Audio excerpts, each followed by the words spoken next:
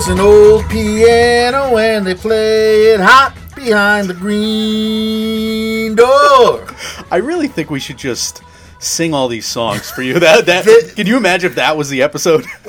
It really speaks like we are the whitest white guys, and this soundtrack speaks to the whitest white people ever. We're in white people heaven. Late 60s, Hollywood, rich people. Yeah. Oh, my God. All right. Well, hey, and we're back. And after much ado and much build-up, it's finally here. We're going to discuss Once Upon a Time in Hollywood on this, the fifth day after the national opening of Once Upon a Time in Hollywood. Not going to do any misdirect with you today because we got way too much to cover. We're going to handle this episode like a Oscar Sprint Profile / Tarantino Rewatch series. It's going to be a mixture of both. And with that, we're going to have a two-part review. We have way too much to say. We've both seen this movie 3 times apiece. We have pages upon pages of notes. If you looked at our Instagram story yesterday, I had a boomerang up there of me flipping through all the pages of both Mike and I have prepared for this. There's just too much out there. So, with that in mind, we're going to have a two-part. We're going to have a non-spoiler episode, which is what this episode will be. And then we'll have a spoiler-filled episode that'll probably be coming out another day, if not one day, then 2 days from now when you're listening to this. But to remind you about what makes these Tarantino episodes different from every other episode that we do, Michael. Yeah, we do 8 not-so-hateful segments. I screwed up that you did. delivery. You went backwards. That's fine. We have first watch stories, homages, and what made Quentin dance in this episode today. Then we'll do 5 new segments differing from our OSPs in part 2. Look, we think that this is a great episode today. We're really happy about it. Yeah. Tell your friends. Bottom line is, when we do a 2-parter, like a non-spoiler and a spoiler, we will not spoil the plot for you in the first half, but we're going to break things down just like we do in the spoiler section. If anything, we actually can go deeper. It's way more analytical, the non-spoiler stuff, Yeah. because we have actual stats and stuff to back it up with and talk about, and history, precedent, all that stuff, especially when we're talking about the Oscars. Yeah, the feature of this is our Oscar lens. We're going to compare all of the categories that Once Upon a Time in Hollywood could be up for to our mid-year report, to what we've seen already, and to last year's categories.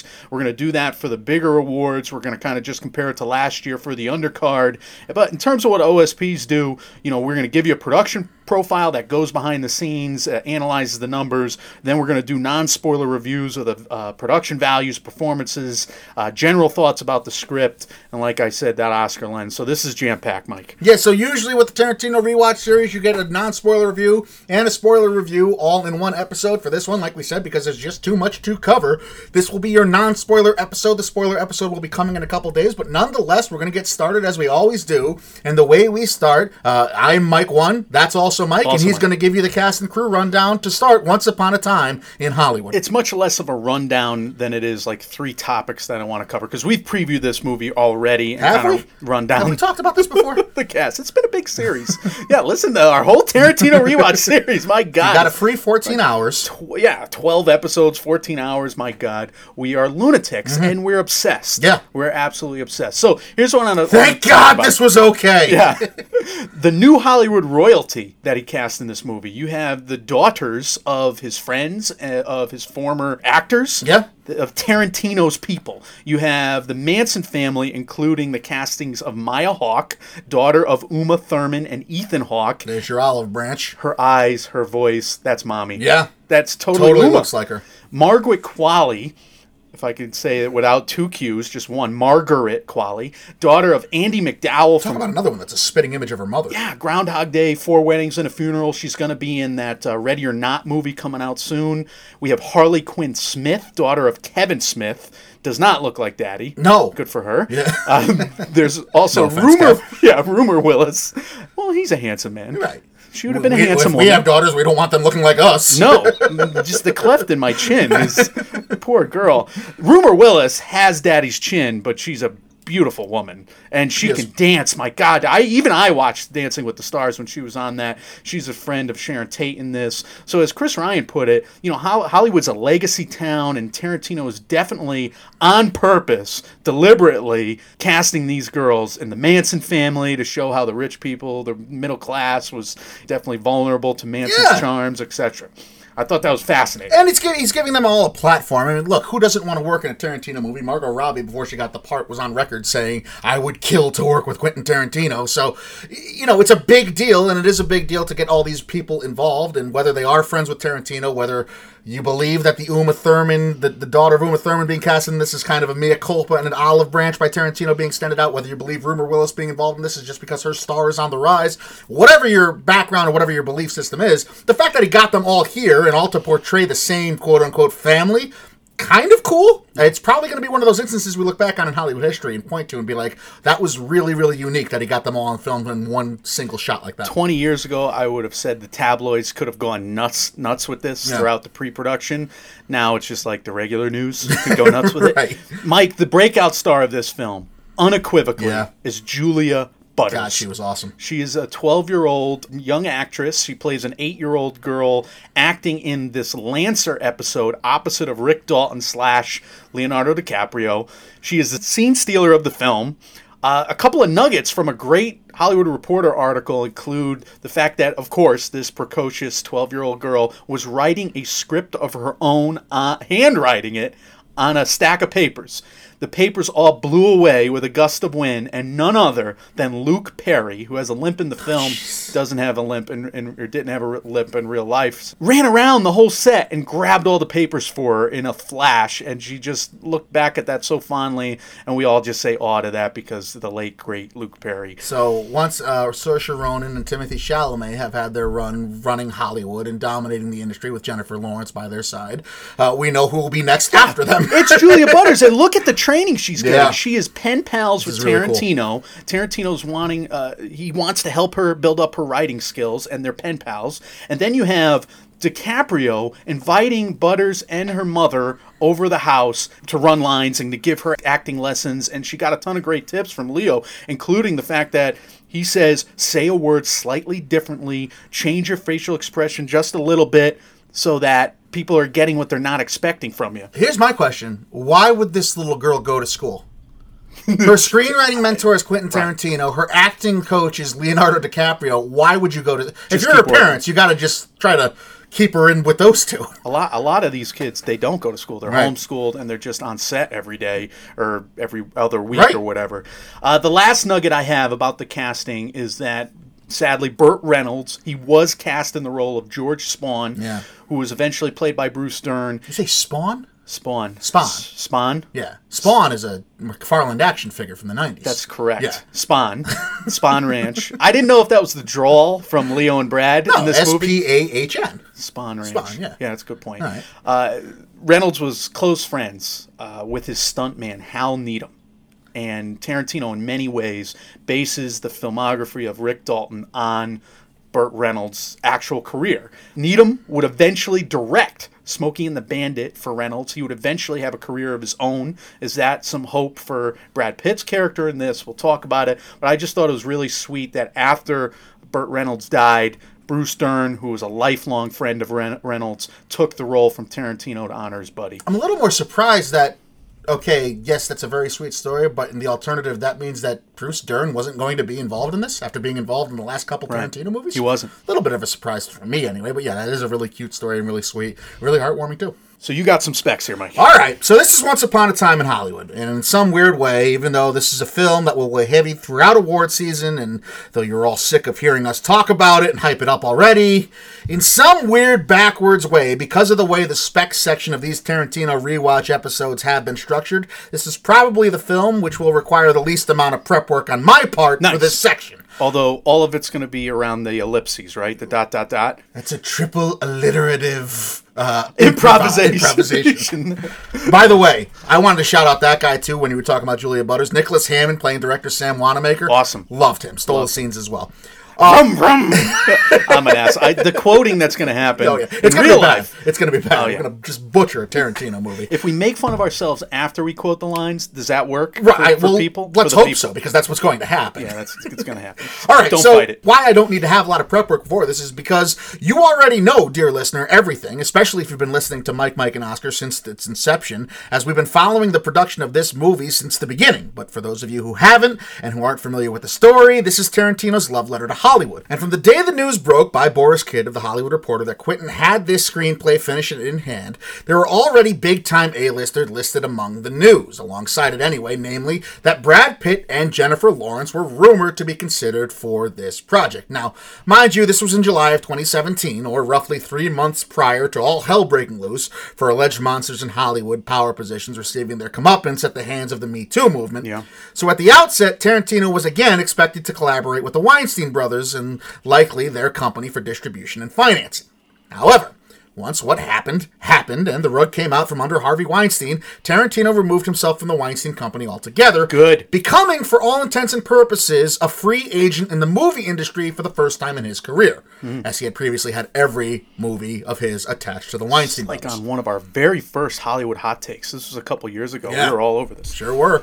And just FYI, if you're new and you need a complete rundown and recap of what exactly happened regarding Tarantino, Weinstein, Uma Thurman, and the Me Too movement, you can check all that out in the specs section of our review of Kill Bill Volume 2. As for a reporter who had the story of Tarantino's courtship by the studios and what exactly the script to Hollywood held within, one need look no further than the work Mike Fleming Jr. did for Deadline.com. While there was speculation abounding with regards to Tarantino making a, quote, Charles Manson Roman Polanski movie, which drew criticism from the likes of Judd Apatow on Twitter, it was Fleming who was one, if not the first person to speak on what exactly the film had in store by providing a quote in November of 2017 stating, quote, "There's been a lot of press that the script focuses on Charles Manson and the murder spree he orchestrated, but I'm told that is akin to calling Inglourious Bastards a movie about Adolf Hitler when the Nazi leader was only in a scene or two." Correct. Fleming would go on to report accurately that Tarantino had also chatted with Margot Robbie about playing the role of Sharon Tate in the film and had been in contact with Pitt, Leonardo DiCaprio, and Tarantino's standby Samuel L. Jackson about starring. Just 10 days after the release of Fleming's article, it would come to light that Tarantino had reached agreement with Sony. And as any high-profile free agent in any sport should do, Quentin made sure he got all the perks in the All of world them. he could ask for before settling in with his new, quote, team. All of them is right. Just like the NBA, and we kind of talked about it a little bit. Yeah. Just like all the power moves of this free agency, Tarantino did that, but with the film biz. And why wouldn't he, right? It's his first time really getting his feet wet and having studios come to him as opposed to He's vice going versa. to own this property in 30 years. Amazing. Own it. Of the demand Sony gave to the director, all of which can be found on Wikipedia and confirmed via yet another Boris Kidd Hollywood Reporter article, a $95 million production budget, which, thanks to side funding and town tax breaks, the studio was reportedly able to whittle down to $90 million as a total cost. Final cut, quote, extraordinary creative controls. I don't know what that means if you have final cut. And a 25% cut of first dollar grosses, which Kit was to later report meant that for the studio of Sony to make $1 of profit off this film would mean that the worldwide box office would have to be in excess of $375 million. Oh, no. It's probably not going to do that. No, it's going to be probably close. not. Now, Sony's going to get a lot of cachet from this, and we've Oh, been hard on them in the past, and yet they have done a lot of good the last couple of years. They fixed their Spider-Man problem. Mm-hmm. The Amazing Spider-Mans were a flop. Into the Spider-Verse was one of the... It might be the best Spider-Man movie we've ever seen. Right. And the Venom movie was a monstrous hit. Biggest October box office of all time. Worldwide box... It was a $1 billion film. Yeah. Incredible. So they're on the come up. Now they might be losing money on this deal. And yet, if it wins Oscars... If it does Oscars for them, then they That's get all good for new Sony. prestige anyway. Yeah.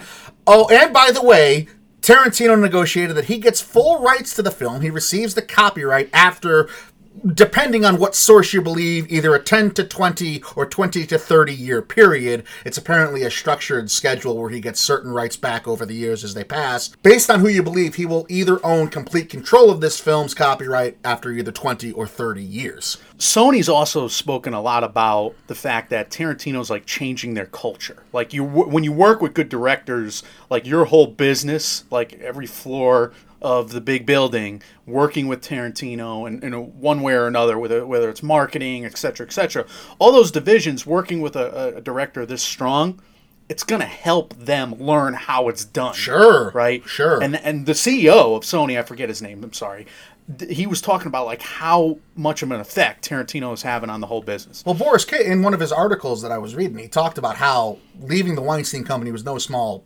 job by Tarantino, because he not only had allegiance to them, but the 141 or whatever it is person that make up the entire company there from the ground up were all familiar with him and working with him. And Tarantino is very loyal to his casts and his crewmen as well. Like, he's worked with the same DP most of the time. He's worked with Rob Richardson. He's worked with Zoe Bell for a while, and Zoe Bell got promoted to stunt coordinator on this one. He's worked with a lot of the same people. He worked with Sally Menke for most of his films before she passed away. He is very loyal to his guys and girls and his crewmen, his dudes. Yeah. The gang. I mean, the gang, quote, in quotes, get their own credit at the end of this movie, right? The old Tarantino guys, even people that weren't in the final cut of the film, are listed in the credits. Tim Roth, cut. Yeah. So yes, Tarantino did get quite the haul from Sony indeed, but what's arguably even more impressive in the deal is the fact that Sony acquiesced to all of Tarantino's demands prior to a single actor being officially signed on to the project, meaning that in terms of a deal, the studio was banking solely on the resume, reputation, and allure of Tarantino, even during a period which he was being taken to task for his shortcomings during the Hollywood upheaval as well. We've only seen this happen a couple times. James Cameron after Avatar, Peter Jackson after The Lord of the Rings. Very few times. Yeah, a lot of directors don't. George Lucas, George Lucas. They don't really get to keep their own properties. Understandably so, because the studios are the ones putting up the money to make these possible. Again, it just comes down to this was a very unique occasion. I mean, this was free agency. This was LeBron being courted by Miami back in 2010. You overpay in free agency. Of course. Eventually, the rumored A-listers did officially sign on, with both Pitt and DiCaprio agreeing to co-headline for a discounted fee of $10 million apiece. Not bad work if you can get it. And Margot Robbie taking the role of Tate as well. Sony was said to have spent an additional $110 million marketing the film around the world, so I'm sure they were just tickled pink when, on the heels of cutting this deal, giving the director all he wanted, no doubt to get in his good graces for years to come, Tarantino doubled down on his claim that retirement from film would be just around the corner this past June once he completed his 10th or next feature film. I don't believe it. I believe it, no, but I don't. I believe he will retire, Mike, and then 5 or 6 years later, he'll come back. Yeah, he'll have a child with his new wife, which is very exciting. He'll come back, and he'll make his 11th film. That was the thing. He's talked about having a family and starting a family in many interviews. He just said it again when he was interviewed on Jimmy Kimmel last week for the premiere of Once Upon a Time in Hollywood, saying that, I haven't had a family, I haven't gotten married, I want to do these things. I believe that Quentin Tarantino believes that as of this recording, when we're doing this July 30th, 2019, he thinks he's going to retire. I don't believe he's going to retire. We've talked about that. Well, maybe he'll write a premise like he did for Star Trek, and he'll give it to somebody else, and then he'll see the movie and he'll be like, "No, I would have done it this way and that way, all right?" And then he'll rip somebody a new one, and then he'll do it again, but he'll have to write it himself, or he'll write his novel, and he'll do his theater production, right? He'll do that for the next 6 years. Those will be his creative outlets, and when he realizes that I'm just too good at directing movies, he'll come back to it at age 60 or whatever. Kill Bill Volume 3 is going to be his Chinese democracy for you Guns N' Roses fans. Like, you're going to get it at some point, I think. Whether it's good or not when it finally comes out is another story. We don't know. Yeah. Plot premise reads, Mike, a faded television actor and his stunt double strive to achieve fame and success in the film industry during the final years of Hollywood's golden age in 1969 Los Angeles. So we took a time machine back to the late 60s. We've been there for the last 5 or 6 days ourselves. I've watched how many Manson documentaries? I think I watched 4, and one's a 20-minute. Was this your first foray diving deep into that world? It was. It was? Okay. I couldn't even listen to the first episode of the last podcast on the left. Right. Because it was all about his origins, Charlie Manson, and at Boys Town, and he's getting abused, allegedly. It was disgusting. So I ended up listening to the last 2 episodes of that. It was great. Last podcast on the left, they always do a great job. But I've watched, we were talking about the YouTube videos. We've watched like every YouTube video, every cast and crew thing. Our brains are overflowing. Too much information. It's a brag. We're bragging. It's an obsession, though. I don't know if it's a good bragging. Brag. We're sick. We're sick. We're definitely sick. So this is a cry for help, is what this episode is. We're going to get into our non-spoiler review now. We're going to start it with our first watch stories. Mike, my first watch. I was the lead laugher. This was my point of pride. I'm bragging again. This was a very strange situation for me. I'm usually a little slow on the uptake with movie laughing. Okay. And then I'm the laugh way too hard once it sinks in kind of guy. Right. Basically, I'm like Hans Landa laughing at the strange mountain climbing story. I like walk off and then I'll start crying laughing. I'm the weird one. Generally, but also in movie laughing scenarios. But with this movie, I was like on the ball. I had just eaten. I was well fed. I had eaten cheese, This which was is the brain opposite food. of your Lion King experience. Opposite of Lion King experience. I don't know if I'm a self-absorbed weirdo that I heard this. I was also in a slightly lower volume theater. I was in a small theater for my first watch. I picked a weird time. Okay. And I watched it in a smaller theater so the volume wasn't super loud. So it happened like 20 times. I was the lead laugh, and then everybody else would laugh. And I kept noticing. I'm like, yes, you are my followers. I am your leader. Because you understand how Charlie Manson had this all go to his head. Yeah. It's the same thing. Right. Exactly. How I manipulated this audience. And this did not happen in my second watch. Okay. My second watch was a bigger, louder, fancier theater.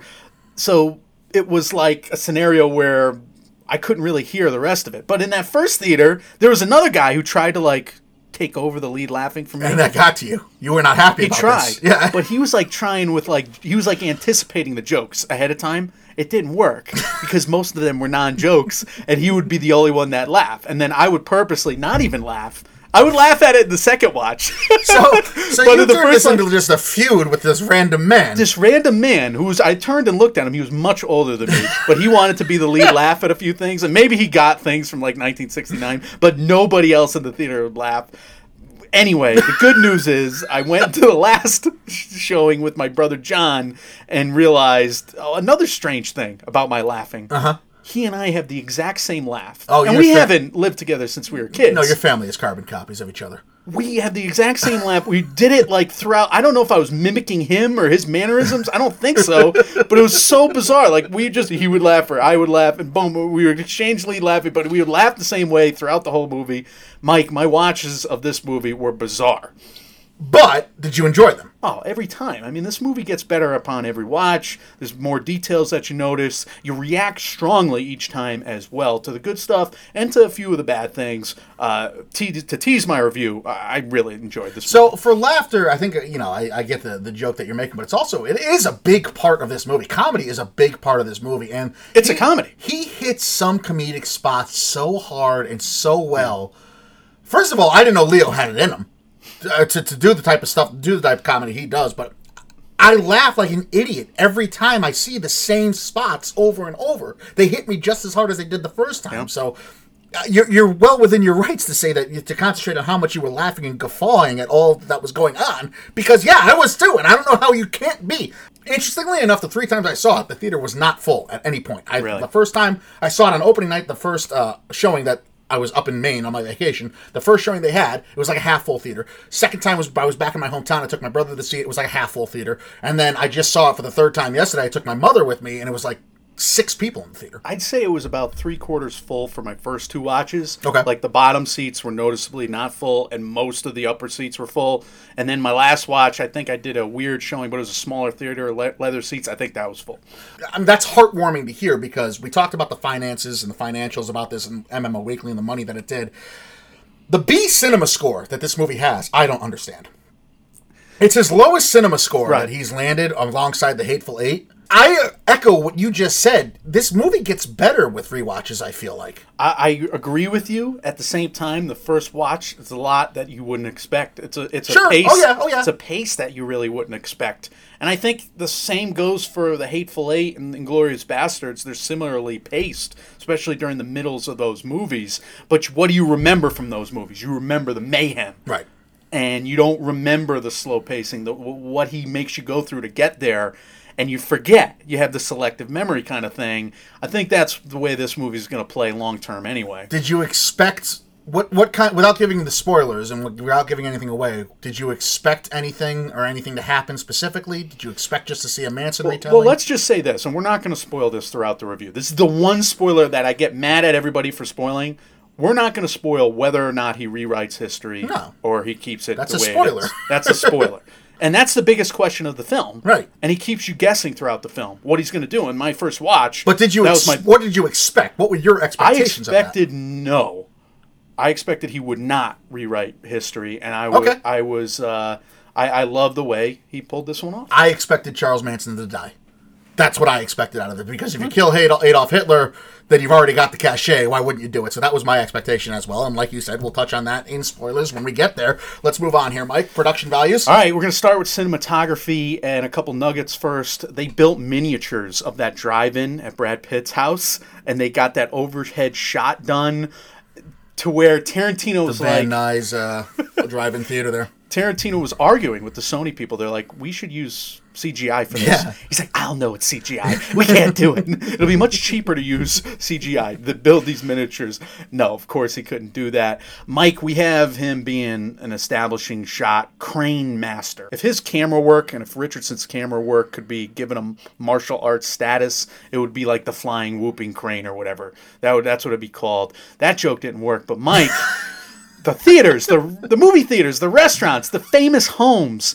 He sets those up so beautifully, and every shot is ridiculous, blows my mind level. I mean, when we see the marquee at the Bruin, it opens up. This is the movie theater. It opens up like a castle for Sharon Tate's character. It's gorgeous. So I have two comments about the cinematography, and I love Rob Richardson. I love Tarantino. We've commented about the cinematography and how spectacular it is and how it's one of his more underrated aspects all throughout this rewatch series. My first comment about the cinematography is that I don't understand some shots he used. Mm-hmm. When Sharon Tate's at the window of the Bruin Theater, yeah, he uses the same close-up tilted angle shot that he uses when Cliff is talking to Squeaky at the Spahn Ranch. It's like such an off-putting, disturbing shot. I don't understand it like put me in a defensive state when I'm watching this beautiful woman just trying to gloat about being in a movie. Yes. It's also like The Wizard of Oz with the guy like opening up the little door and yelling at you not to come in or you can't come in. It's like the gatekeeper. It's bizarre. And I agree with you. I think he's playing with your nerves in all these scenes. But that one especially, I just didn't... It seemed, for a guy that's a master of cinematography, that seemed so out of place and disturbingly out of place, and I still don't understand the relevance of it or what he was trying to say by it.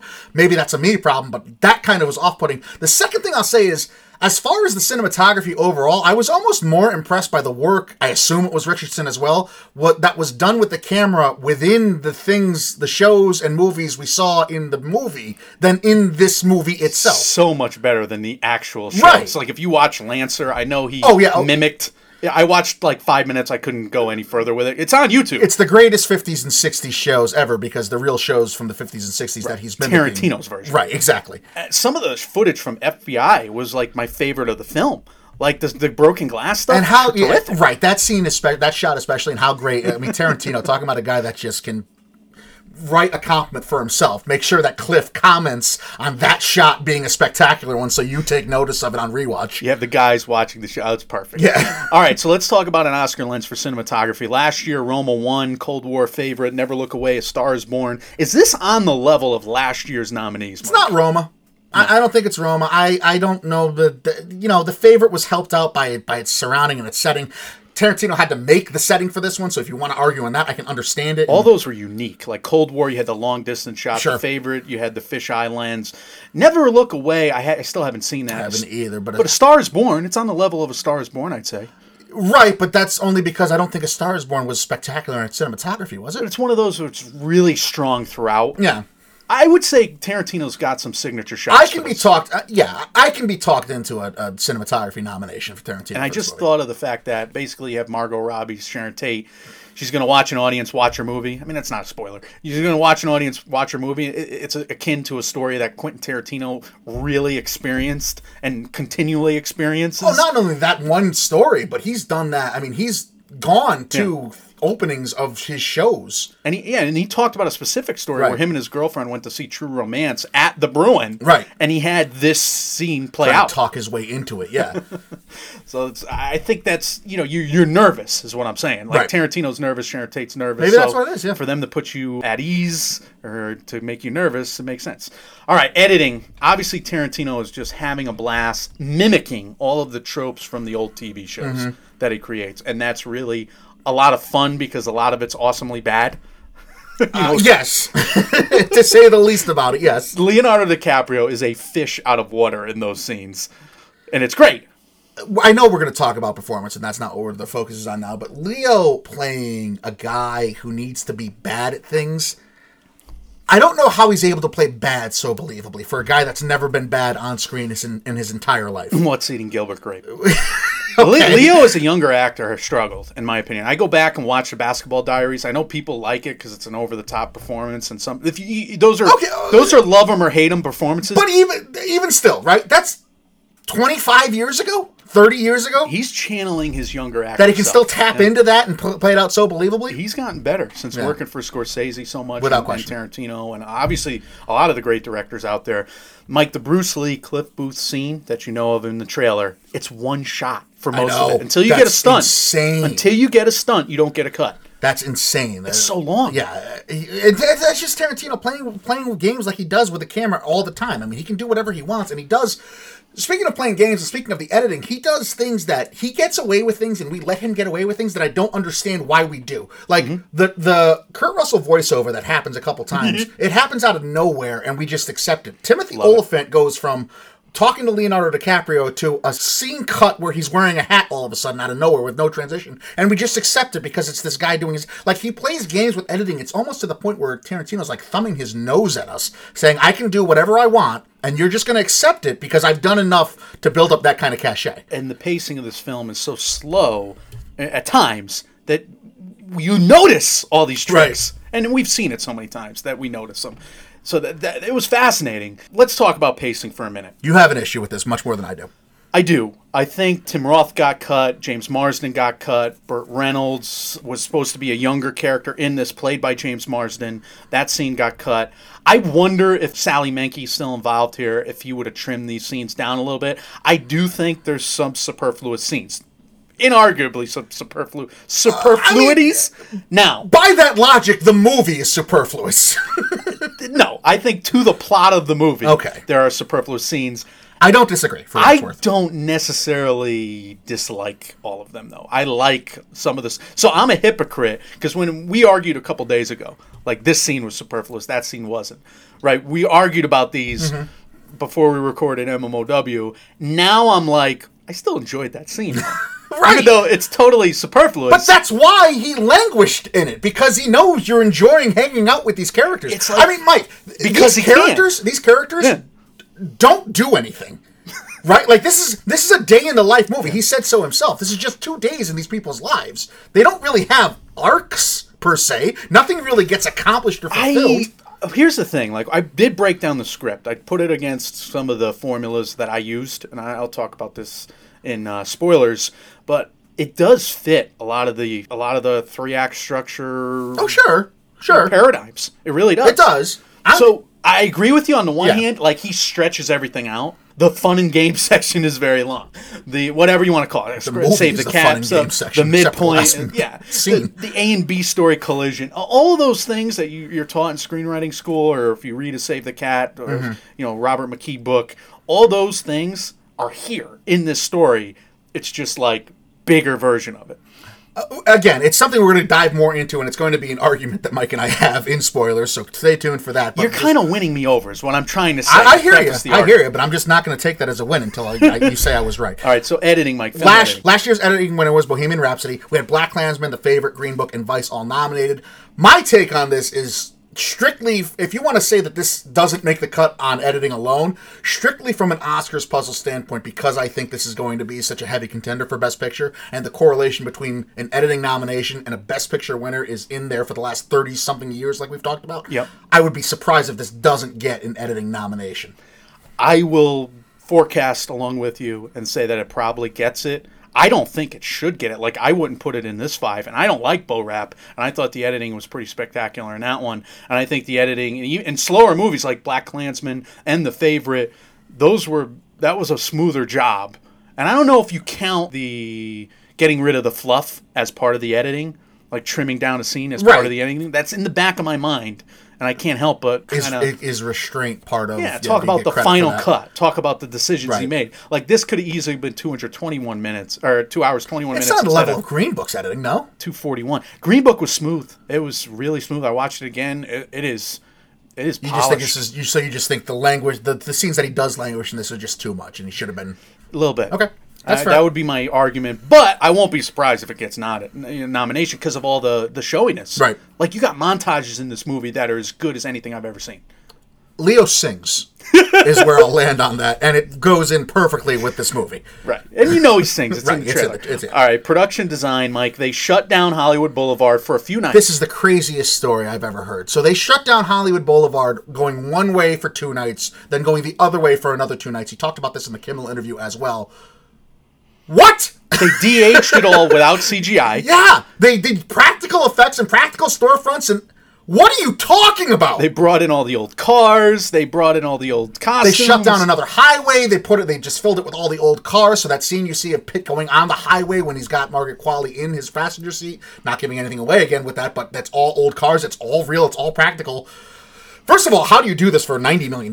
This sounds like it should be a $200 million budget. Is this the extraordinary creative control that you were talking about before with Sony? Oh, by the way, I need to shut down Hollywood Boulevard for a week. We'll make it happen for you, Quentin. We'll pull every trick and Good God! every favor we have at our disposal. We'll And pull, if you're not we'll do familiar, it even for if you've never been to LA, Hollywood Boulevard, if you've ever watched Jimmy Kimmel, that street is Hollywood Boulevard, where he shows his outside, Yeah. where all the tourists are walking by nonstop all day long. I mean, he's got the cameos from all those restaurants, all the establishing shots of the restaurants and a montage, which is incredible. You get to go into the actual restaurants, and then you're on location at a few huge settings that are totally, notable and have always been famous. His love and care about Hollywood. This truly is a love letter. The love, like Hollywood comes to life when the neon signs all go bright, Yeah. right? And he takes the time to show you that. You could say it's cinematography or editing too, but the production design, this is the first category we're talking about where, for me, for this movie, I will be offended if this doesn't get a nomination. This has to be nominated for production design because you're in Hollywood in 1969 throughout this movie. It's a time machine. Yeah. It's a time machine back to it. Never mind the production design for the Lancer show, for Bounty Law, Yeah.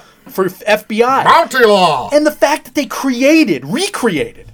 They didn't go on location to Cielo Drive, to the Sharon Tate house. They recreated that setting. And That's it's insane. incredible. I mean, it's all just nuts. And again, with editing, production design, cinematography, we haven't even touched on something about The Great Escape, which is in this movie, which we may get to at some point. Now, the final thing, the homes for Rick and Cliff and Sharon. So many details that you notice upon every viewing. Mike, the freaking dog food. The dog food is my favorite thing in this movie. We're going to talk about it in spoilers. The dog food, though. Some woman in my theater, without spoiling, I'll tease this, but she said, "Oh, what's that say on the can? Good food for dogs?" I'm like, "Oh, you poor thing." Yeah. It's so good. So Oscar lens. Production design last year went to Black Panther. Proper. The favorite, First Man, Mary Poppins Returns in Roma. That's a pretty big year for production design, honestly. It was. Now, Roma, it's all in black and white. It's very good. Yeah. And I think, there was a lot of... Well, Roma probably loses points for the same reason that The Favorite would lose points, right? You're on location in You're these on places. location. The setting is kind of doing the work for you. It's a niche thing where... Not to say it doesn't Well, yeah. take talent, obviously. But Roma's a niche thing because it's like, all right, it's actually Alfonso Cuarón's childhood bedroom recreated kind of Right. thing. This is that same level of detail, but blown up. But it's also a weird thing. This movie feels like a small town. Or this Hollywood feels like a small town to me. Like in my brain, when I think of Hollywood, I think of the big mountain and the Hollywood sign. Mm-hmm. I think of a metropolis because I'm basically thinking of Los Angeles, right? Right. I'm thinking of a movie industry town that is just built up. I'm not thinking of Hollywood Boulevard and all these suburbs and all the hills where everybody lives, and then there's like a main drag where everybody goes and hangs out, or with all these restaurants. And it felt more like a small town than it did a big city. Probably our shortcoming because you do get the sense, and whether it's because of movies, I guess with celebrities now being more accessible than ever via Twitter and Instagram, we kind of get this too, but like, never mind the idea of what the definition of celebrity even is anymore with YouTube and Instagram, but whatever. A lot of people know everyone anyway, and even if you look at some of these interviews, Brad Pitt and Leo discuss in every interview, though they've never worked together, they kind of ran in the same circles and had the same experiences. So maybe Hollywood is smaller than we give it credit for anyway, because we're just country bumpkins from Connecticut. We are. Right. And we love that about it. Right. So I think this is worthy of production design at the end of the day. I think you agree. It has to be. It better be. Costume design, purposely bad at times, scary at other times, fun and slick. What's the most iconic costume from this movie to you? In 15 years, we look back and think about Once Upon a Time in Hollywood. What are we thinking of? Probably Brad Pitt. It's got to be that Brad Pitt yellow shirt. The yellow shirt. The moccasins. He's got the Canadian tuxedo. The Canadian tuxedo. If it's not Sharon Tate with the white skirt, the high pencil boots, skirt, that's another iconic the look. black. Leo with the yellow turtleneck and the brown blazer over it. I mean, there's a lot of looks from this that are. And then the Manson family, Margaret Qualley. Yeah, absolutely, totally agree. And we're kind of running down lists of why I think costume design may be a possibility. It's not something you're going to think of when you're thinking of this at first blush, but Tarantino has a history. The closer we've gotten to Once Upon a Time in Hollywood, the more we've actually commented on his costumes have gotten better and better and better. This might be the crescendo. And the costumes in the airports scenes are my absolute favorite. In those montages, what Leo's wearing, what the girl who's with him's wearing, what Sharon Tate's with. The Francesca outfit, I think it's, my brother turned to me, he's like, is that just totally crocheted? I love that outfit so much. That was like my favorite of all time. And oh my God, to have a slow motion walking song with the soundtrack that you get. Oh my God, I would agree with you. I think these costumes are awards worthy. Last year we had Black Panther. These aren't Black Panther. No, because all the detail on those. Yeah, I would agree. Buster Scruggs. Yes. The favorite. Probably. It's close. Yeah, I mean it depends on what you value. Mary Poppins Returns had some damn good costumes. Mary Queen of Scots. So look, this could get boxed out if you got old timey period pieces. If it's the Academy's going to do what the Academy has historically done and gone towards the King, Little Women, I keep calling it Pretty Women. For the love of God, Little Women. Then if we do a retrospective for Pretty Woman before Little Women, we're idiots. Yes. But that would be if you were the programmer. It's a cheap shot. But yes, if the Academy goes that way as they've done historically, then this could find its way on the outside in. Imagine if you went into Little Women thinking it was a remake of Julia Roberts' Pretty Woman. Who's Richard Gere? I thought Chalamet was Richard Gere. That's such a stupid joke to touch something on. I don't think Jason Alexander's in this at all. Meryl Streep? Why is she in here? All right, stunts. Zoe Bell, stunt coordinator on this film. She's also in the movie. It's phenomenal. I want to just mention something from a great 15-minute interview that was out on THR. I just loved it so much because she talked about in past movies, Tarantino would be like, let's do this. And she just like, in her very fun nodding really fast thing, she's like, let's do it. And now as a stunt coordinator, she would tell Tarantino, I don't know, I have to do all these checks. And she was like, it was like being an adult stunt person for the first time in the best possible way. Take all that in a New Zealand accent. The girl's all grown up. She's crushing it. And there's awesome. a couple of stunts in this movie that are incredible. Like, I don't know how she pulls them off. Yes. That said, there's one scene where Brad Pitt gets kicked in the chest. It looks like the fakest thing I've ever seen in my life. I was taken aback by it. Yeah, to me anyway, it looked like there was the impact and then a beat, and then Brad Pitt goes flying. Yeah, I don't know if that's on purpose. Were they trying to shoot it like something old time? Wow, we're still wondering about things after 3 watches apiece. Right. Yeah, maybe that wasn't great. Right. That's me watching it 3 times and cherry picking. Jarring because you have the one shot that goes for a while, and then that was your first cut because it's a stunt. Right. Yeah, makes some sense. So again, that's just me being a dick and nitpicking. But I thought it was good stunts. On the whole, absolutely great stunt work throughout this movie. All right, so that was sight. Let's get into sound here. What made Quentin dance? The answer is all of it. What made us dance? The answer is all of it. What made Margot Robbie, Sharon Tate dance? The answer, Mike, is all of it, but we want to go through it. You're playing it on your phone right now. Are we still rolling? I listen to the soundtrack like crazy. I bought this immediately. I still buy it on iTunes because I'm a stupid person. That's fine. All right, you're a good patron of the arts. It's on YouTube in full. There's not even a playlist. It's one video on YouTube, and it's on Spotify, most of it. How does this guy not only... It's one thing to score a film using music we all know and music that's been done historically and not original songs. It's another thing to completely and routinely reintroduce once popular songs that have gone by the wayside and been lost in history and just showcase them as the awesome songs they are, which he does 8 times in this movie, conservatively. Can you imagine how enjoyable that must be for someone who lived through the 60s like that? Yeah, man. I mean, totally. We hear an old cut from a song that like the 90s and early 2000s, and we would go bonkers. Right. For whoever has lived through that time period, they got to be nuts over this. Oh, my mother was. I saw this the third time. I took her with me, and she was going crazy. Not only that, but some of the commercials they used, the ones that he didn't make up, the TV shows. Yeah, that's good. You could see it all over their faces. But it's. I don't know how he's so in tune with giving music their own character, kind of. Like, he makes certain songs so ingrained in some of his scenes. Not least of which, I mean, I've been singing Neil Diamond and that the other Give Me Some Lovin' song nonstop ever since. Los Bravos, Neil Diamond's Brother Love's Traveling Salvation Show. Mike, what I love most about those two in particular, they're in the trailer. They sell your movie. They market your movie, those two songs, right? We were loving those trailers. They're actually in the movie. Yeah. Just like Jordan Peele actually put I've Got Five on it in the movie. That's something that I really, really love. Because if you're going to make me fall in love with your movie based on its marketing, give me the same music. Deliver. And they totally do. I would add to that Summertime by Billy Stewart. Yeah. Jose Feliciano's California Dreamin'. Deep Purple, there's a couple songs, Kentucky Woman and Hush, Bob Seger, Ramblin' Gamblin' Man, Joe Cocker's The Letter.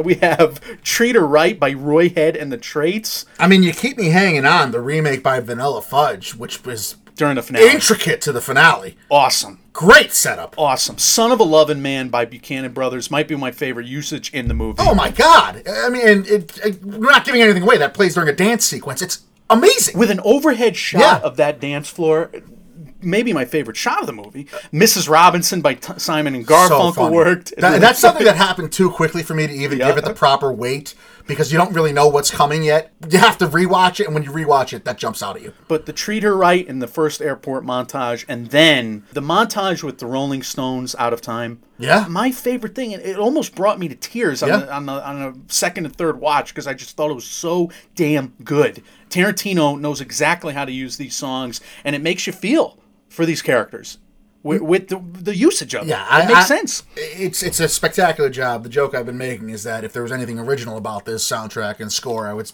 say it's worthy of Best Original Score. But I think it's also worthy of criticism that apparently in Tarantino's 1969 Hollywood, and for a majority of the songs playing in his 1969 Hollywood, apparently black people just didn't exist. That's worth pointing out. Yeah. I mean, there's not a lot, there's some black singers on the soundtrack, music, but this is heavily white actors, heavily white extras. It's a problem if you want to go down that road. I mean, there's not representation at all throughout this movie. There's not representation. Whether in the singing or in the acting. Gender representation in this movie. This movie's about two guys, and you have a specter of Sharon Tate. No, it's not. The film. Yeah, it doesn't purport to be anything other than that. Yeah. So is that a bad thing to make a movie about two guys? If you make Lord of the Flies via Luca Guadagnino and it's about a group of boys, is that wrong? Right. So, I mean, should every movie be everything to everybody, like an MCU film, and have representation everywhere? The issue is, of course, movies were all like this for so damn long. For 100 years, yeah. For 100 years. And just recently, we're making movies for more people. Right. So, I don't even know that I necessarily buy it as a criticism, but if you're going to criticize this movie and be a critique, you got to point it out. Got to point it out. Makes some sense. And I don't begrudge anybody for being pissed off. No, me either. I don't, not at all. If they're not represented in this film, it's a blockbuster film. It's a Sony release. Major summer release. And if we're talking about Oscars, it's going to be interesting to see if that has any translation with the widening Academy, because the Academy's gone out of its way to bring in all these new people that are representative across the board in gender equality, racial equality. This is a movie about two 40-year-old white guys. Right. So it's going to be interesting to see how that plays. And 100 years leading up to it, we've said it 1,000 times, most movies were about 40-year-old white guys. Especially in the 80s. Right. All that said, we pride ourselves on being equal opportunity people here. I personally had no issue with that. It's a good movie. Right. And you talk about it as a good movie for being a good movie about its subject. That's fine. Right. And I don't think it's a bad thing that a 50-year-old guy makes a movie about 40-year-old guys. Agree. Yeah, I co-sign. That's not wrong. Is that our ignorance? Just because we're two 30-year-old white guys? Yeah, I mean... Maybe. Could be. Review of performances, Mike. Leo is incredible, and he's best actor worthy, in my opinion. The only question I have is this Leo's best work? That's the only question I have. He's an unhinged, insecure actor just slowly having a nervous breakdown in this movie. And yet, he's pulling it together to act through scenes. He's got addiction problems. The guy can't speak unless the camera's on, this character. He stutters unless he is, unless he's on camera. It's incredible. So let's go right into the Oscar lens on him, Mike. Mid-year report. I mentioned Tom Hanks, Antonio Banderas, and Eddie Murphy. You mentioned Leo. You're taking Hanks from me is going to make me look like a genius because I defaulted to picking Leo in that circumstance. Leo is the front runner. You had Daniel Kaluuya from Queen and Slim and Jonathan Pryce from The Pope as your honorable mentions or likely nominee there. Last year, Rami Malek, Bale, Willem Dafoe, Viggo Mortensen, Bradley Cooper. And I would say so far this year, what we've had was Taron Egerton from Rocketman, Sean Arts from The Mustang, Jamie Bell from Skin, which I just saw, High Life's Robert Pattinson, extremely wicked and shockingly cute. I saw that title from the last podcast on the left. Zac Efron. We had Eisenberg in The Art of Self-Defense, McConaughey in The Beach Bum. He's got to be atop all these lists. There's not. I mean, there's no competition for him right now. You could say maybe Tom Hanks is gonna. Yeah, on the trailer. That's where I land on it. Is that the biggest competition for him? I don't think we've seen yet. Because if that's the list, no offense to Taron Egerton, Sean Arts, Bell, any of those guys, this isn't in the same league as those. This is heads and shoulders above. And to me, I honestly believe maybe Wolf of Wall Street. This might be Leo's best performance ever. Revenant included, which he won the Oscar for. Pound for pound, I would agree with you. Yeah, I mean, Wolf of Wall Street, he's over the top, and he's in that whole movie the whole time. Right. He's in every scene. The Departed, dramatic performances go, one of my favorites for Leo. And then, of course, The Revenant. Again, it's a movie where he is in every scene just about. So pound for pound, like, he's one of... It feels almost like an ensemble piece, even though that this is his story, in my opinion. It's a phenomenal ensemble. And Tarantino says this is his story. This is Rick's story. Right, and I'm kind of surprised to see... We went into this not really knowing who's going to be the lead. Who's the star? Right, who's number one, who's A1. And then in the fallout, the soundtrack, the poster now has gotten play. It's Leo's picture above everybody else's. Mm-hmm. He clearly is going to be, and like you said, Tarantino even said this is Rick's picture. Clearly Leo's going to be the lead here. And he's going to be the guy that qualifies as the lead acting candidate. Tarantino wouldn't allow for anything else, right? He wouldn't allow him to be in the supporting categories here, would he? I mean, if Alvin Candy wasn't. Yeah. If Daniel Kaluuya comes out and knocks it out of the park, he's going to win, no doubt about it. Maybe Sony will do some funny business. How can anyone be a sure thing over this performance, though? At worst, right now, I think we have a two-headed race. Yeah, depending on what happens. Him and Hanks at the moment. I mean, Antonio Banderas might surprise us. Like I just said, Daniel Kaluuya. Yeah, I just can't see any performance being so much better than this one. This guy, what he does in this movie is just... It's nice to see Leo fully commit to a very non-Leo character. I don't think that I've ever seen him play so... Vulnerable, open, exposed, worried, insecure. He's all of these things, and yet when the camera goes on, he's... At one point, horrible acting. Then he beats himself up. And then he's literally a cowboy returning to the shootout. You see that arc in the trailers. That is a slight spoiler, and I'm upset that arc was in the trailer. Are you? I don't think... The way it delivered, I was fine. I loved it in the trailer. I loved the way it delivered. I wish I didn't know that. Like, that's a big payoff in the middle of the movie. Whatever. It's really good. Yes, Leonardo DiCaprio is our front runner right now, and he probably will be throughout award season. Let's move on to Brad Pitt. So that would put Pitt in the supporting actor category, no? And I think he belongs there based on the fundamentals casting structure of the story. He's a strange character, to say the least. He's one that I don't know if the Academy is going to like. We can't get into spoilers, but I liked his performance a lot. There's more of the stoic performance, though, from Pitt in this movie. He's got to go supporting. He borders on McConaughey here. Like a dazed and confused McConaughey, laid back, just kind of going with the flow, doing whatever. He's got all these affectations, though, which is interesting. And he's a highly capable, highly, highly capable guy. All right, so let's talk about our mid-year reports. I had Pitt. You had Hopkins as your front runner. From The Pope. I had a likely nom for Willem Dafoe from The Last Thing He Wanted. You had Gary Oldman from The Laundromat. And then for wild cards, I had Taika Waititi from Jojo Rabbit. You had Joe Pesci from The Irishman. Still got my fingers crossed for that one. Last year, Mahershala Ali won it for Green Book. Which was a phenomenal performance. That was a no-brainer. Adam Driver, Sam Elliott, Sam Rockwell, Richard E. Grant were the other nominees. So far this year, I'm stretching to say Robert Downey Jr. from Endgame gets in here, Winston Duke from Us. Alessandro Nivola was awesome in The Art of Self-Defense, but I'm stretching for names at this point. Can you imagine if they put Robert Downey Jr. from Endgame in the supporting actor category? It's such an ensemble. There's like 50 main Hollywood stars in the movie. He's Iron Man. There's so many stars in the movie, you couldn't make the argument. Screen time. There would be an uproar. Screen time wise, it's definitely all right. But you're probably right, story wise. Mike, where does Brad Pitt land right now? Is he atop the list? Performance, based on what these actors do in their roles, yes, but you're right. There's plenty of reason to question whether the Academy would reward this type of performance. We've seen this type of performance get neglected in the past. Right.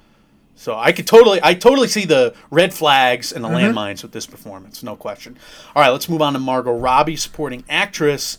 I'm not surprised she took this role. This is a glorious part. She's the light of the film, like she says it. She's absolutely necessary to the plot of the film. I'm in awe of this person because the movie pays tribute to Sharon Tate as this angelic presence. When Tarantino was interviewed to follow up the whole New York Times, I reject your hypothesis, snapping, and it kind of does feel like a snapping in retrospect, even though, all right, fine, he was mad. Sharon Tate is used really well in this movie. Do you come away with this movie just in love with, just totally respectful for the career of Sharon Tate, the person that she was? I wonder, if you're going to argue about counting lines of dialogue these characters have, like some people have done and tried to make an issue over, then yeah, you're going to see that she probably has less speaking lines than the other two leads. Fine, if that's what the hill you want to die on, I don't agree. If representation is the be-all or end-all for a movie like this, and no, we're speaking from on top of the horse here. Right? Of course. Yeah. We're white guys, we're talking about a movie about white guys. But this is a movie about white guys. Right. And I wonder, knowing the role that Sharon Tate had in this movie, if Tarantino needed to cast, whether it was Jennifer Lawrence, even though she wasn't rumored to play Sharon Tate and was kind of separated from that role, even when she was first rumored to be attached to it, or whether it was Margot Robbie, whoever he decided, if he needed the A-lister of A-lister because it was his imperative to not only honor Sharon Tate, which he did get the okay from her family to portray her in this movie, and her sister's blessing, I believe, but not only to honor her, but to reintroduce her. And is it as effective, without getting into what he actually did, we'll save that for spoilers, but is what he did as effective, honoring Sharon Tate's memory and reintroducing her to a new generation, if not for casting such a magnanimous personality like Margot Robbie, such a widely talented and wickedly talented actress like we've seen, staunch feminist, feministic hero, producer in her own right, going to be a director someday most likely. I wonder if that was all into the thinking in the casting anyway. I need somebody that's the A-lister of A-lister to honor this woman. And to do it without a lot of dialogue. Right. To do it in montage. To do it in dancing scenes. Exactly. To show you that angelic presence in many ways. And to show you what just like a genuine person she was by all accounts. And I watched all those documentaries, and there's never a bad thing said about her. Yeah, she was really, feisty in her career, but who isn't out there in Hollywood? Of course. And so she was making smart decisions. And we see a lot of her career play out on screen, but it's also kind of respectful in the fact that, all right, we can tell a story about this character, this beloved character, but how can you know this character? She only had such a brief time in the spotlight, in a way. It would be hard. If you made a movie about Sharon Tate, you'd be presuming a lot. Sure. It's difficult, right? Because I don't think that's so full of landmines. And do you want to see Quentin Tarantino's Sharon Tate-centric movie? Right. That would be presumptuous for him, I would say. Yeah, I would say no, and I think there was a lot of fear into that going in, but what we got was an homage. Right. A complete honoring of... he basically made a statue out of Sharon Tate's career and what should have been her career. And I knew a lot about the Manson family and the murders going in, just because I've always been fascinated with that whole cult mentality, but I didn't know she was like on the cusp of stardom like she was, Yeah. and that was something that was introduced to me. I was not aware of, so I think it was handled in as respectful a way as you could have hoped in this movie. Joelle Monique makes a great argument on The Hollywood Reporter. It's an incredible article. Grace Randolph, in her YouTube videos, she makes an argument for a different perspective than we have, and they made a lot of great points. I don't think what we're saying just totally disagrees with them. I don't think it's a mutually exclusive argument. They make a lot of good points. Tarantino, I would probably be mad if Tarantino just tried to make a movie about Sharon Tate. This is where I land at the end of the day here. God, it would be so chock full It'd be of weird. landmines. It'd be so, especially on the heels of He's the not Me Too capable of movement doing that. He and knows his it. involvement. I mean, it'd just be. You wouldn't have an Oscars movie. I can tell you that. I mean, Mary Herron should make that movie. Greta Gerwig Right. should make that movie because she's in Hollywood, Right. for Christ's sake. No, not... But so if we have that mentality, doesn't it make sense that he's making the movie about the 40-year-old white dudes? It does. in Because my we opinion. don't want him to make that movie about Sharon Tate? Yeah, it totally does, in my opinion. We'll talk about it in spoilers, break it down a little more thoroughly. Let's go look at supporting actress here. Annette Bening was my front runner. Meryl Streep was yours. Jennifer Hudson was both our likely nom for Cats. I don't know if we're going to be right about that. That may be an oversight. The visual effects might just disqualify Yeah. her, even though the singing is tremendous. Maggie Smith was my wild card. Alana Ubach Yeah, it was yours. depends on how much time she gets in that Roger Ailes movie, yeah. So last year, Regina King won for If Beale Street Could Talk. Emma Stone and Rachel Weisz were nominated from The Favorite. Amy Adams from Vice. Marina de Tavera from Roma. Is this performance up with those? I would say no at the end of the day. You could make arguments for it. It's a totally different kind of performance Right. without dialogue. And she truly is the light of the movie. She's also the saving grace at certain point. Like, she's a big deal in the movie. She's the stakes. Right. That's why her character is so pivotal to the plot. Right. So there's arguments to be made. Would I do? I mean, I judge them on performances. So do I think this is an Oscar-worthy performance? I would say no right now. But also, we don't have a lot of options in this category, surprisingly yet. Not yet. So far this year, all I could pinpoint is Beanie Feldstein Right. from Booksmart and Hilary Swank from I Am Mother. I don't see that many Right. more at the moment. Where we got great performances yet to come with Annette Bening, etc. Meryl Streep. Yeah, not yet. She's probably in the lead for me right now. Yeah. She is. Right. On my doc. So, yeah, I'd agree with you. Let's move into the script thoughts here. So, as much of a screenwriting showcase that all Tarantino movies are, I feel like this is more of a directorial-driven film, for my money. Like, I feel like he's showing off with what he's doing as a director more than he is as a screenwriter. I can see how you say that. I don't think I have a feeling either way because to me, it's always been just one and the same anyway because he's so involved in every part of the process with his films anyway, right down to being basically a secondhand DP, director of photography. So that's fine that you have that opinion with, as far as I'm concerned. Now, I did mention my issue with the movies. It's a little bloated, and I do think that they could have trimmed it down. But like I said, it hits all the major beats that I mentioned in a five-part, three-act structure, which still confuses me, even though I think it does exist for storytellers. Original screenplay last year, Mike. Green Book won. The Favorite, First Reform, Roma, and Vice were also nominated. We talked about it in our mid-year Oscar report. We both had Once Upon a Time in Hollywood as a front runner. I don't know if I'd say it's still a front runner. I had Queen and Slim as my likely nom. You had A Beautiful Day in the Neighborhood. Our wild cards were Harriet and The Last Black Man in San Francisco. We mentioned a bunch of others. This is going to be a big category this year. So it comes down to, again, it's kind of like the supporting actress category. Is it the front runner because there's just not a lot out there yet? Like, what's Us? What's it up against? Booksmart? So I put this over either one of those. Booksmart, Midsummer, +1. Yeah, none of these feel like obvious nominations. Right. So, look, you're talking about Tarantino, so he's going to get some kind of credit with the screenwriting anyway. I think you're probably proper in saying that this is more a directorial feature only because I think he wants the director Oscar, right? I mean, given the choice, whether you get your third original screenplay Oscar or your first director Oscar, I think he wants that for his career. And he's talked about wanting the Oscar for either people in his performances or for his own legacy. Yeah. In various interviews throughout his career. He might get it this year. Because I think in the director's chair, he's doing so many crazy things, and Leo's probably got the Leo's going to drag him to it, yeah. So that's kind of how I feel, too. This film may not win Best Picture. It's probably going to be the front runner for those two. I would agree. We'll see. I would agree. So to finish up non-spoiler script thoughts, there's a bunch of homages here. So I got kind of three groups of homages. First of all, the Manson family storyline. The girls, Manson family girls, sing Always is Always Forever. This is a song written by Charlie Manson. A different version of that song was sung at court during his trial. Yeah. Take it for what it's worth, but I did a lot of research, and I think they nailed a lot of the details about the Manson family. Like, there's homages to small little details of that case and various things from various people that Tarantino puts in this movie.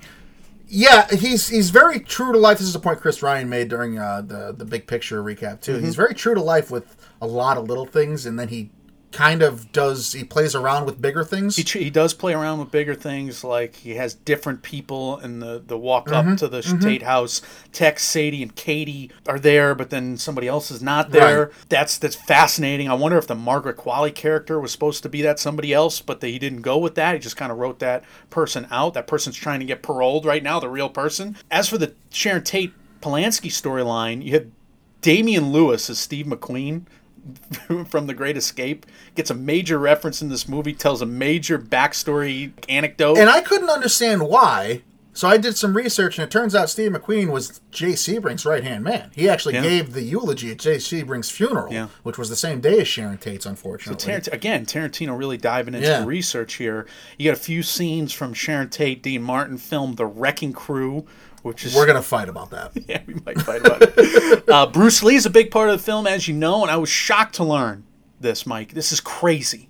Roman Polanski thought Bruce Lee murdered those four people. I saw you had this. This is not a conspiracy theory I've ever seen. I can't get over it. Bruce Lee lost his glasses at the Tate house. Roman Polanski found the glasses, and the same big thing, the MacGuffin or whatever, the red herring thing from Chinatown, was what actually happened with Bruce Lee, except it went the other way. The result of it was the other way. He actually wrote Bruce Lee off, or he disqualified him as a suspect, because Polanski's doing his own investigation, because this went on for months, where they didn't know who killed Sharon Tate, and Polanski was losing his mind. Unreal that's true. That's nuts. It's not anything I've heard before. That's crazy. And Tarantino also had the name of Polanski's dog and Sharon Tate's dog. Dr. Saperstein was the therapist character in Rosemary's Baby, and that was the actual name of the dog. Yeah, very cute. And this is all stuff Tarantino knows, right? He grew up in the 60s Hollywood. Of course, this is his real life stuff. Like we said, Lancer was a real TV show. Luke Perry plays a real actor that was on that TV show. Timothy Olyphant plays a real actor on the TV show. So does Julia Butters. That's insane to me that you would basically cast those characters. It's roles within roles. This is why I think this might get more credit for screenplay than we're currently giving credit for. Maybe. The Green Hornet is involved. We have Jenny Takes a Ride, the Mitch Ryder and the Detroit Wheels CC Rider theme song from the Joe Namath Ali McGraw movie. I can't believe that. And then it spins off into the Blues Brothers song before it was a Blues Brothers song. Yeah. Well, he's getting his Hollywood licks in. Finally, well, actually, I had two more topics here. It's crazy how many homages. You have all the spaghetti westerns, and Sergio Corbucci, Sergio Leone. You have those westerns referenced, the real ones, fake ones, slightly changed ones. You have a movie called, in 1966, Savage Gringo, which plays a big part in this movie. Ken Clark plays Ringo / Nebraska, Mike. Hey, go figure, huh? There you go. We have Burt Reynolds' career, like I mentioned, up top from the 50s and 60s. It really mirrors what you have, the dynamic between him and Hal Needham, Burt Reynolds and Hal Needham, to Rick Dalton and, of course, Brad Pitt. Yeah, to your credit, you have a couple of comparisons that you saw and were able to dig up through research that you're going to pitch in the spoiler section, which is very interesting to me. Yeah, it mirrors those careers, even though we don't go far, so we don't know what's going to happen with Leo and Brad here.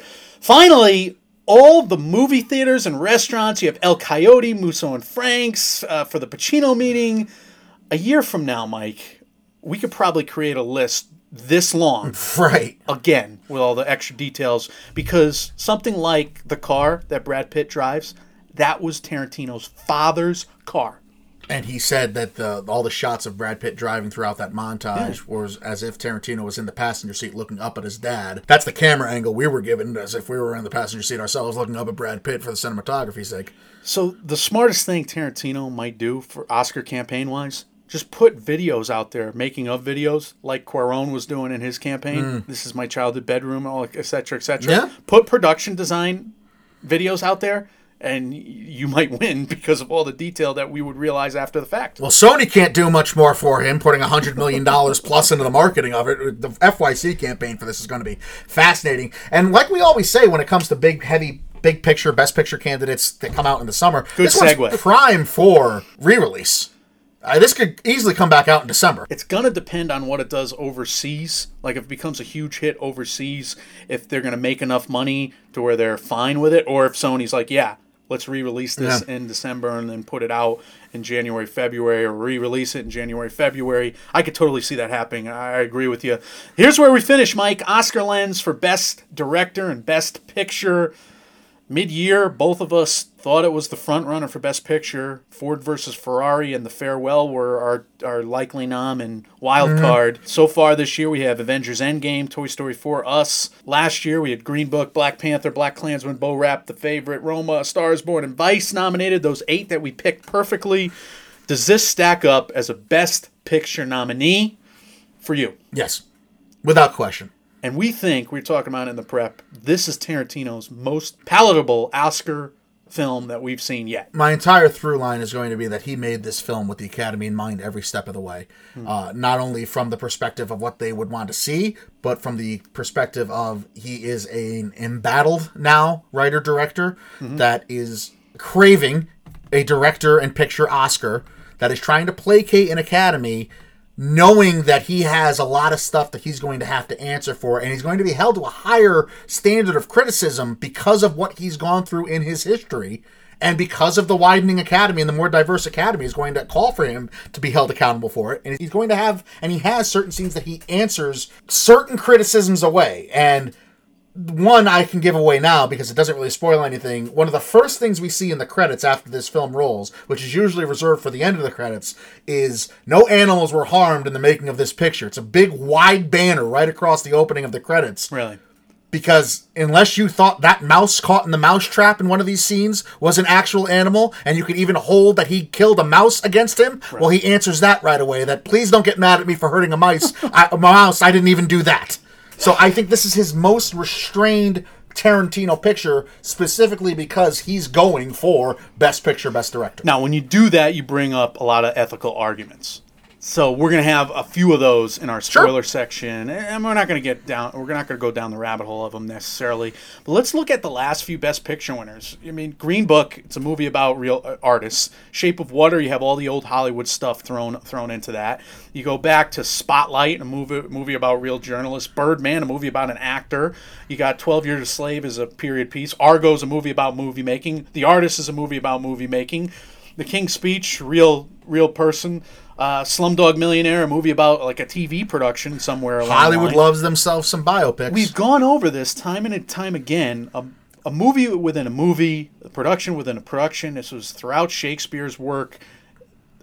Art criticism, and appreciation loves to applaud this. The Oscars, and this is going back to 2008, Mike. So many of these movies have that element in there. You can go back to Shakespeare in Love, etc., etc. I'd rather not. You have so many movies about storytelling win Best Picture. I will say, he is not a stupid man, Quentin Tarantino. It's his most Oscar-grabby film yet, isn't it? Yes, and he knows that from the jump. Right, so he's placating or he's reassuring people. Right, he knows the game. He knows what he's got to do. He's very risky with the narrative decisions in this at times as well. Yes. Is he as risky as he would have been if this was the Django era? I would argue no. I agree. This is toned down Tarantino in many ways. Best Director to end on, we had... What do you think means more to him? If he could only win one of those, if he doesn't win screenplay because he's going to win... Whatever he wins, he'll say meant more to him. That's not what I'm asking you. What do you think? We've studied this guy for untold hours now. We probably put 100 hours between research, recordings, and editing into this. Yeah. What do you think means more to him? He wants both. He wants it all. God damn it, Mike. Which one? I can't answer. Of course he wants both. Of course he does. I think Best Picture at the end of the day. You think so? Yeah. I don't know. Do you think it's Best Director? I think it's Best Picture. Yeah. I think he can have a career where he walks away not winning Best Director ever, but saying, I made the best movie in 1 year. I probably made it in 2 others anyway. And I have, I'm one of the few people that has 2 screenplay awards as well. I'm the greatest of all time. If he wins Best Picture and Best Director, does he retire? Yes. I think so. That's been my caveat, and that's been in my mind the whole time. If this is one of those cases where we got a Leo win, if Brad Pitt somehow wins it, if he can walk away with a director, screenplay, picture, if he can get 2 of those 3, why would he make a 10th film right now? All right, so gun to your head, knife to your throat. Does he win both? God. Good Lord. So let's talk about director for a half a second while you're pondering that, because my likely nominee was Greta Gerwig. Yours was Dee Rees for The Last Thing You Wanted. Wild cards, I had Casey Lemons for Harriet. You had Scott C. Burns for The Report. Last year we had Cuarón and Polakowski surprising us as international film noms. I mean, this is up there with Roma, right? Spike Lee, Lanthimos, and Adam McKay for Vice. If Roma was Cuarón's love letter to his childhood... This is the same thing. Right. Because Tarantino was a child during this time period. And it's so radically different from Roma that you don't think the Academy would have fatigue for nominating or respecting it 2 years in a row. Now, Tarantino might have went to Spawn Ranch, not Spawn Ranch, with his mom and dad, but he did go horseback riding like the characters did in this movie. Listen, I mean, it's recency bias. I'm in love with this movie. We're going to talk more about that and how we feel about it. I have more qualms. I definitely see a million red flags. Without question. And you're more well-rounded in your criticism of it than I am. I agree. That's not to say I don't see plenty of red flags myself. All of that said, is he going to win both? That remains to be seen. He's the leader for me right now in both categories. I don't know if he's the leader for me. I would say the Russo brothers, who never get any credit, is probably the leader in the Best Director category for pulling that off. They're not going to get nominated. I realize that. I got them winning screenplay. Lulu Wang, Jordan Peele, Ari Aster, Olivia Wilde. Otherwise, yeah, I mean, we don't have the Oscar films yet. Could some of those mount a campaign with the new Academy? Yeah, I hope so. I mean, Olivia Wilde was awesome in Booksmart. I was thrilled with what she was able to do. Lulu Wang, by all accounts, is going to be a contender. We've been talking about her as like a lovable long shot, but I think she's going to be much more than that. Jordan Peele, probably not for this movie, maybe for screenplay, but likely not. Yeah, likely not for us. Man, if this is a Tarantino, and you mentioned all those names, you didn't even mention Scorsese once.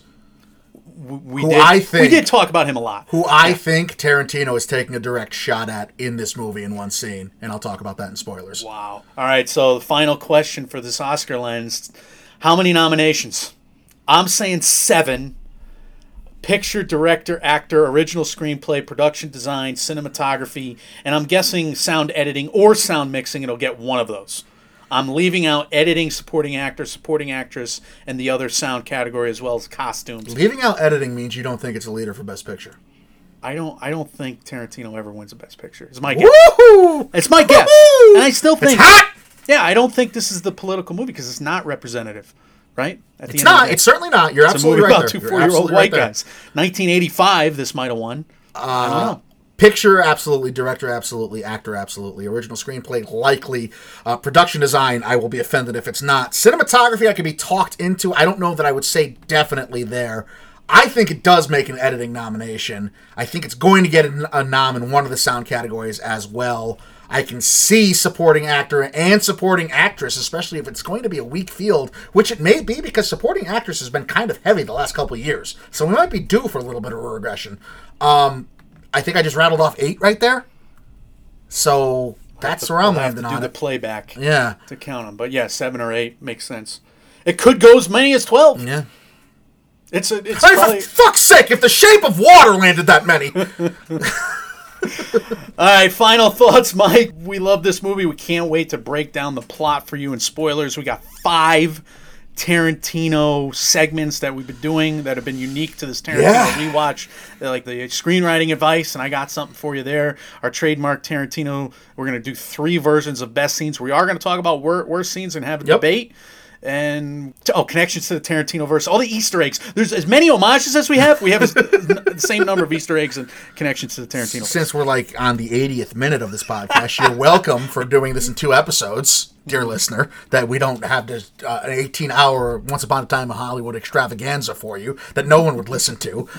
We did want to make this one more Oscar focused and Oscar centric. We are going to talk even more about Oscar chances and possibilities at the end of this week when we have our soft opening of our new Oscar Race Update weekly show that we're going to debut at the end of this week. So many stories and trailers to review on that. It's loaded already. It's going to be a big one, yeah. It's going to be another monstrous series from us. We're so dumb. We're so Quantity dumb. over quality. But puberty. But we do we do want to hear from you. Dear listener, as always... Let me take that again. But... any comments, questions, concerns, feedback, anything you have, we love hearing from you, as always. Whether it's about this non-spoiler specific, whether it's about something you hope to hear from us in the spoiler section, or the spoiler episode, I should say, coming up in a day or two, or whether it's about anything we covered here in the MMO Empire, we want you to reach out to us. As always, Mike, and Oscar on Facebook, Mike, and Oscar on Instagram, and Oscar on Twitter, Mike, and Oscar at gmail.com, and on Reddit. We are available everywhere you hear podcasts, whether that's TuneIn, Stitcher, SoundCloud, iTunes, Spotify, Google Play, etc., etc. If you type in Mike, and Oscar, you'll see our cartoon faces waving back at you. And if you appreciate what we do here, if you can take 3 seconds and just click the 5 stars on Apple Podcasts for a review, those truly help us out a lot. And if you're feeling extra righty, leave us a comment. We'll read it out on air. They really do help. In terms of words of wisdom, Mike, we already went over what's coming up. In terms of words of wisdom, go see this movie. Yeah.